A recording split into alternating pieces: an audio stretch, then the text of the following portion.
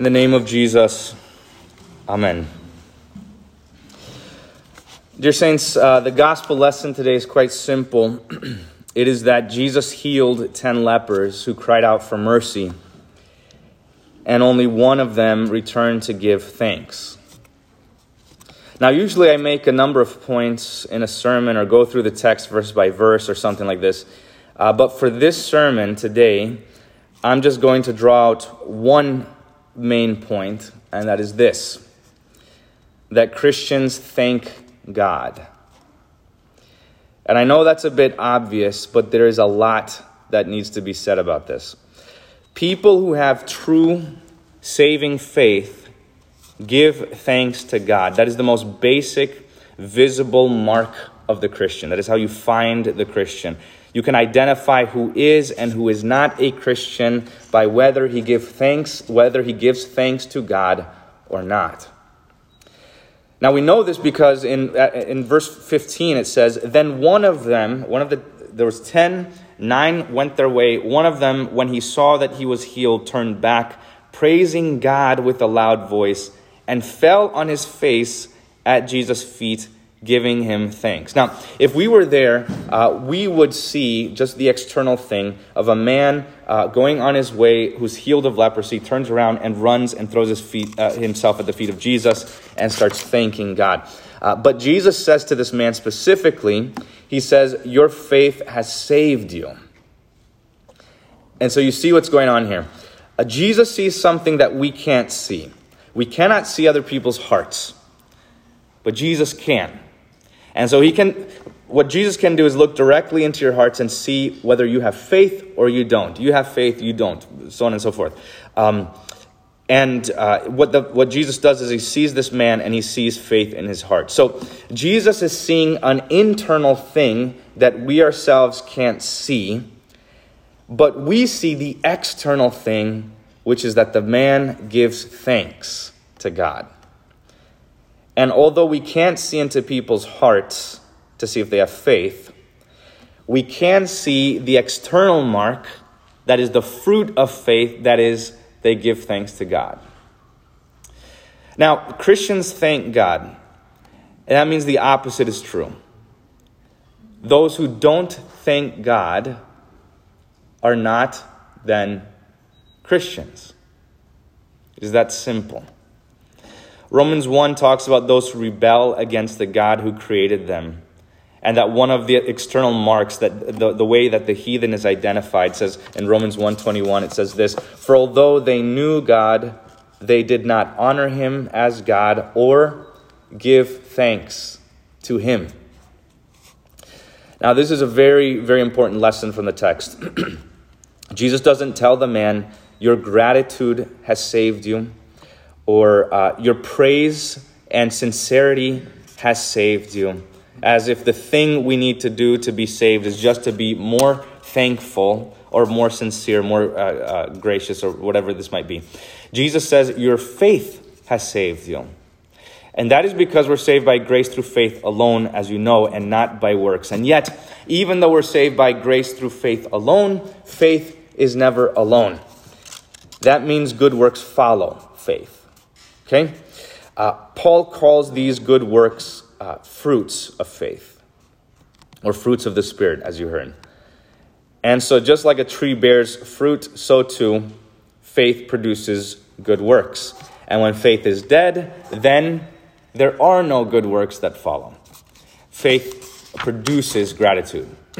Now, with all this being said, I'm setting this up to clear up this misconception that I've heard a good amount of pastors and Christians and teachers say something like this. They'll say something like, faith will just produce good works in us, that they'll happen naturally in a sense of without our effort, without trying or striving, and it'll just appear instinctively. It'll just happen. It'll just be there. So, in this idea, one day you're unthankful and ungrateful for everything, and then the next day, all of a sudden you're thankful. You have gratitude. Or one day you're impatient, and the next day you're all of a sudden patient. Or one day you're able to, you're suffering and can't endure anything, and then the next day it's all gone.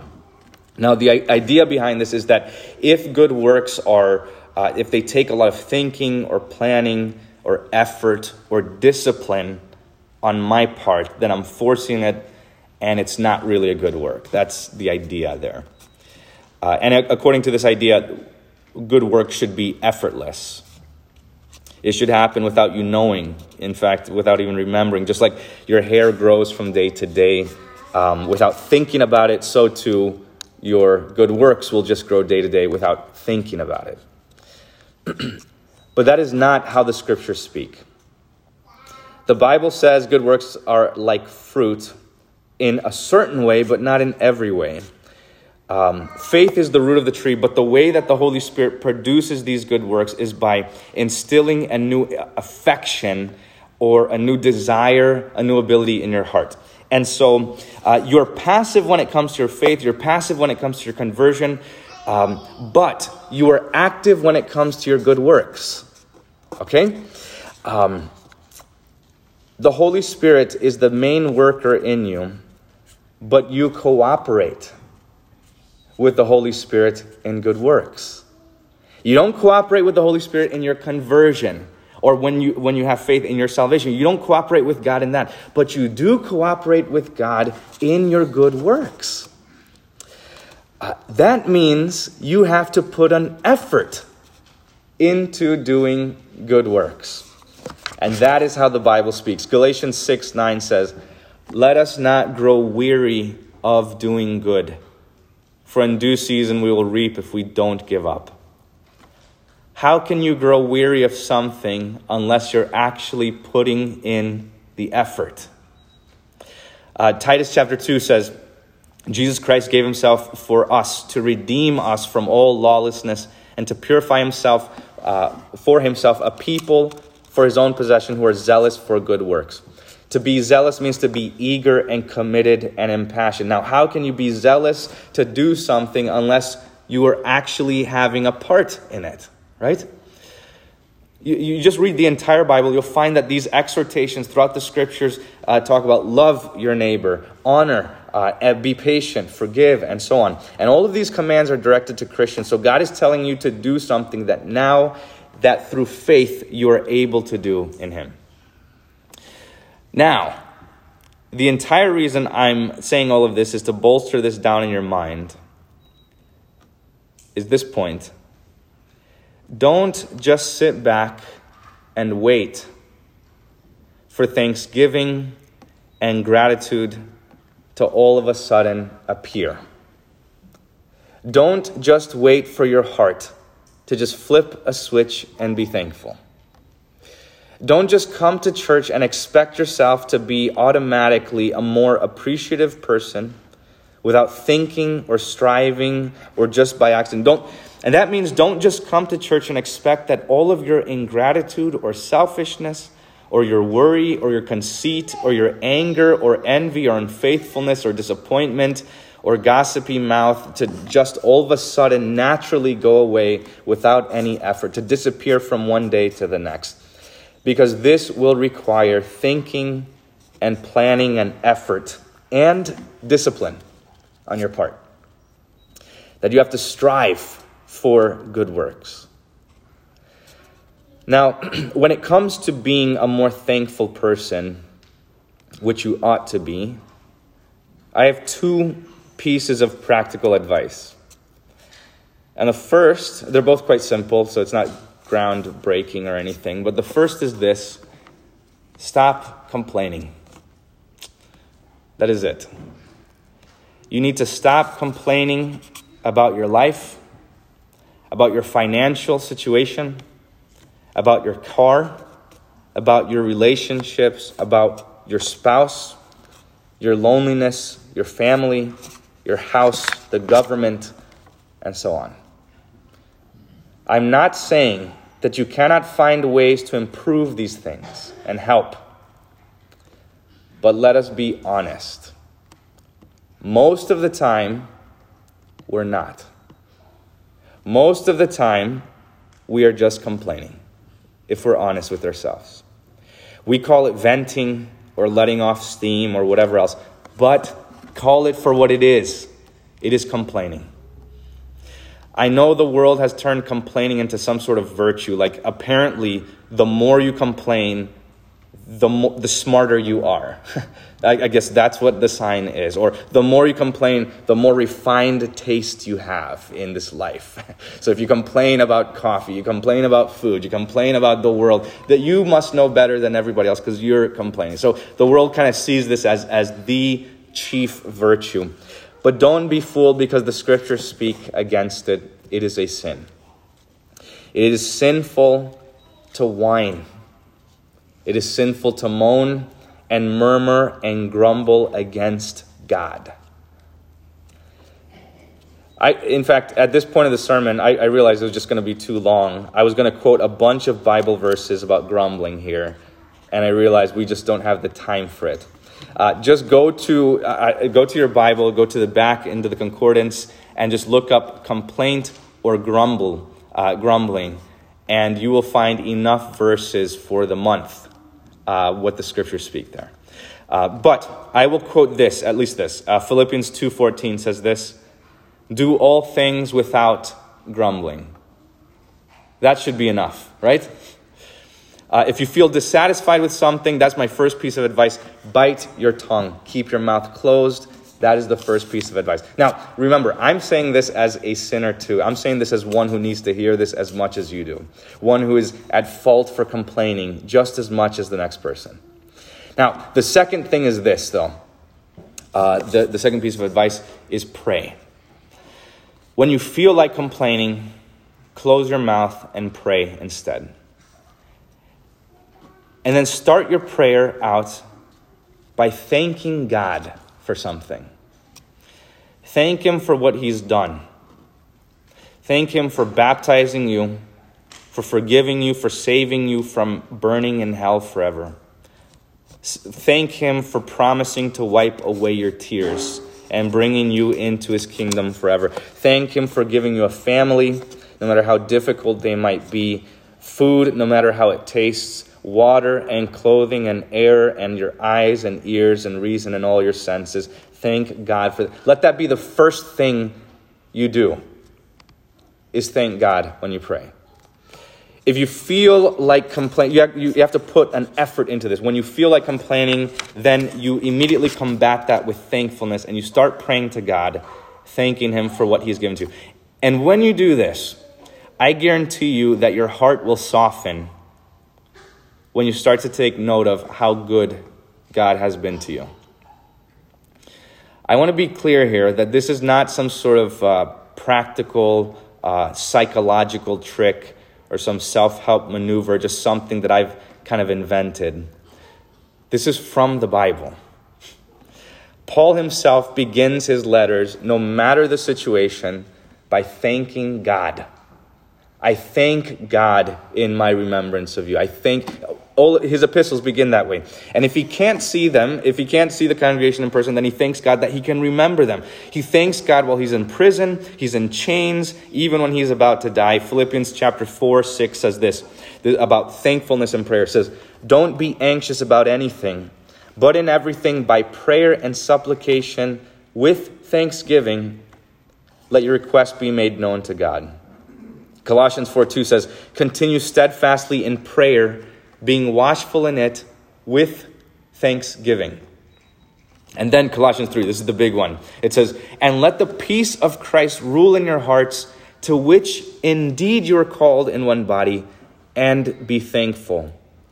Let the word of Christ dwell in you richly, teaching and admonishing one another in all wisdom, singing psalms and hymns and spiritual songs with thankfulness in your hearts to God.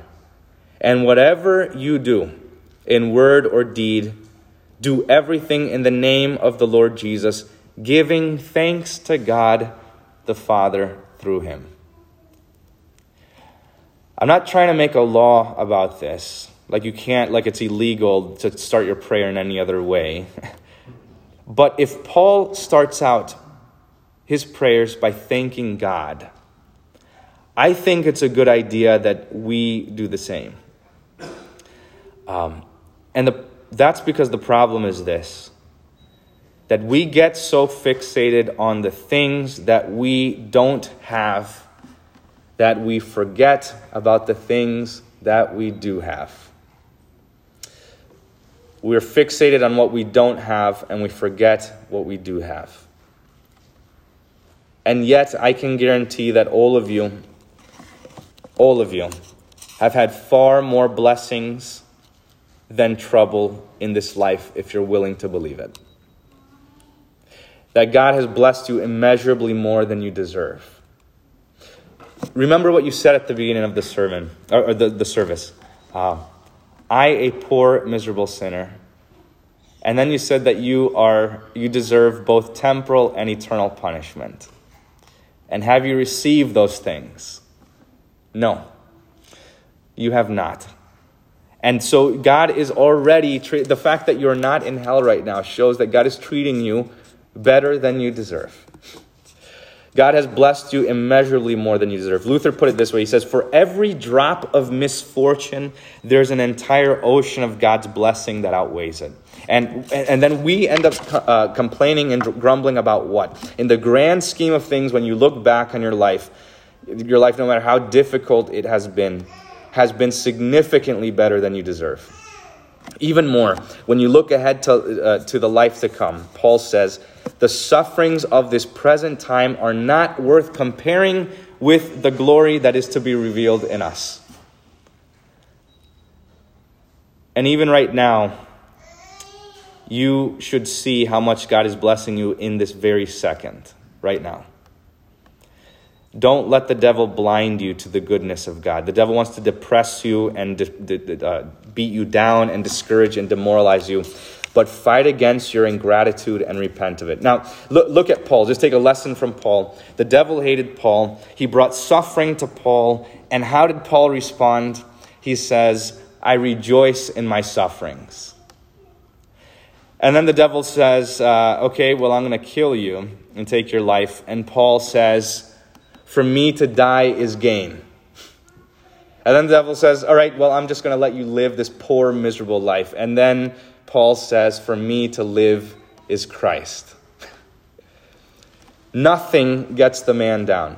Nothing can take his joy away. No matter what the situation, he finds something to be rejoicing in, something to be thankful for and joyful in. And then it's to the point that in Philippians 4, Paul says this. He says, I have learned in whatever situation I am to be content. I know how to be brought low, and I know how to abound. In any and every circumstance, keep in mind this man was flogged, shipwrecked, beaten, and even died a martyr's death. He says, in any and every circumstance, I have learned the secret of facing plenty and hunger, abundance and need. I can do all things through Christ who strengthens me. I don't want you to think that this is an unattainable goal, as if Paul being thankful in all the time is something that can't be done. Because he was flesh and blood, and what's true for him is true for you. Christ died for you, and that means that no matter what you go through, you will always have something to be thankful for. You have Jesus who is greater than any sorrow. No, we don't want or invite famine or sword into our lives. But if it comes, so what? So what if your health declines? So what if your finances dwindle? So what if you don't have the things that you have been praying for and longing for your entire life in this brief life of labor? You don't need good health or lots of money or a car or a house or clothing or even food to thank and praise God. So what if your situation hasn't changed? What if your prayer isn't answered? Look, I know our country is in shambles. I know that inflation is through the roof. I know things seem more chaotic and out of control and unstable than I've ever seen in my short life. I get it. And you all see this too. But we don't need these things to change. We don't need them to change to praise and thank God for what he has given to us. Even if nothing gets better, even if things get worse, we have every reason to be thankful forever. Because we belong to Jesus, and that is enough. That is plenty to thank him for. He redeemed you. God redeemed you, a poor and lost and condemned creature, not with gold or silver, but with his precious and holy blood, so that you may be his own. The God of heaven and earth, Almighty, who created all things, thinks of you to the point of emptying himself of all life, so that you would be his forever. Now, as I get ready to close, I want to say this, that for all these things, it is our duty to thank and praise God. And we're happy to do it. Just like that man, just like the Samaritan who turned around and gave thanks to God at the feet of Jesus. And we thank God all the time. We thank him in our home, before we eat, in our car, at work, and so on. But do you want to know the best place to thank God? It is at the feet of Jesus. It is where Jesus is. And you do it by doing what the Samaritan did, and that is by returning. We go to where Jesus is, we find his body and his blood, and we bow before him, and we thank him for what he's done for us. The world is blessed by God so much, and yet they go on with their life never once thanking him for it. They've gone their own way. But you, dear saints, you know that you've been blessed, and you know exactly who blessed you, and you know who to thank. And so you have stopped what you were doing, and you turned around today, this morning, and you came back. And you came back to the Lord who loves you and who has mercy on you and who blessed you. And you thank him. And no matter how thankless or ungrateful you have been, no matter how much you've complained in the past or even this morning, no matter how ungrateful you were when you walked in the door this very morning, Jesus gives you another reason today to rejoice and be thankful, because today, once again, he forgives every moment of ingratitude, every ounce of thanklessness, and every second of discontentment. He washes away in a flood of his blood. And he heals you from your sin and has mercy on you forever. So be thankful and know that God is to be praised for all he's done. Amen. Hear the words of this hymn. Now thank we all our God with hearts and hands and voices, who wondrous things has done, in whom his world rejoices, who from our mother's arms has blessed us on our way with countless gifts of love, and still is ours today. The peace of God, which surpasses all understanding, guard your hearts and your minds in Christ Jesus our Lord. Amen.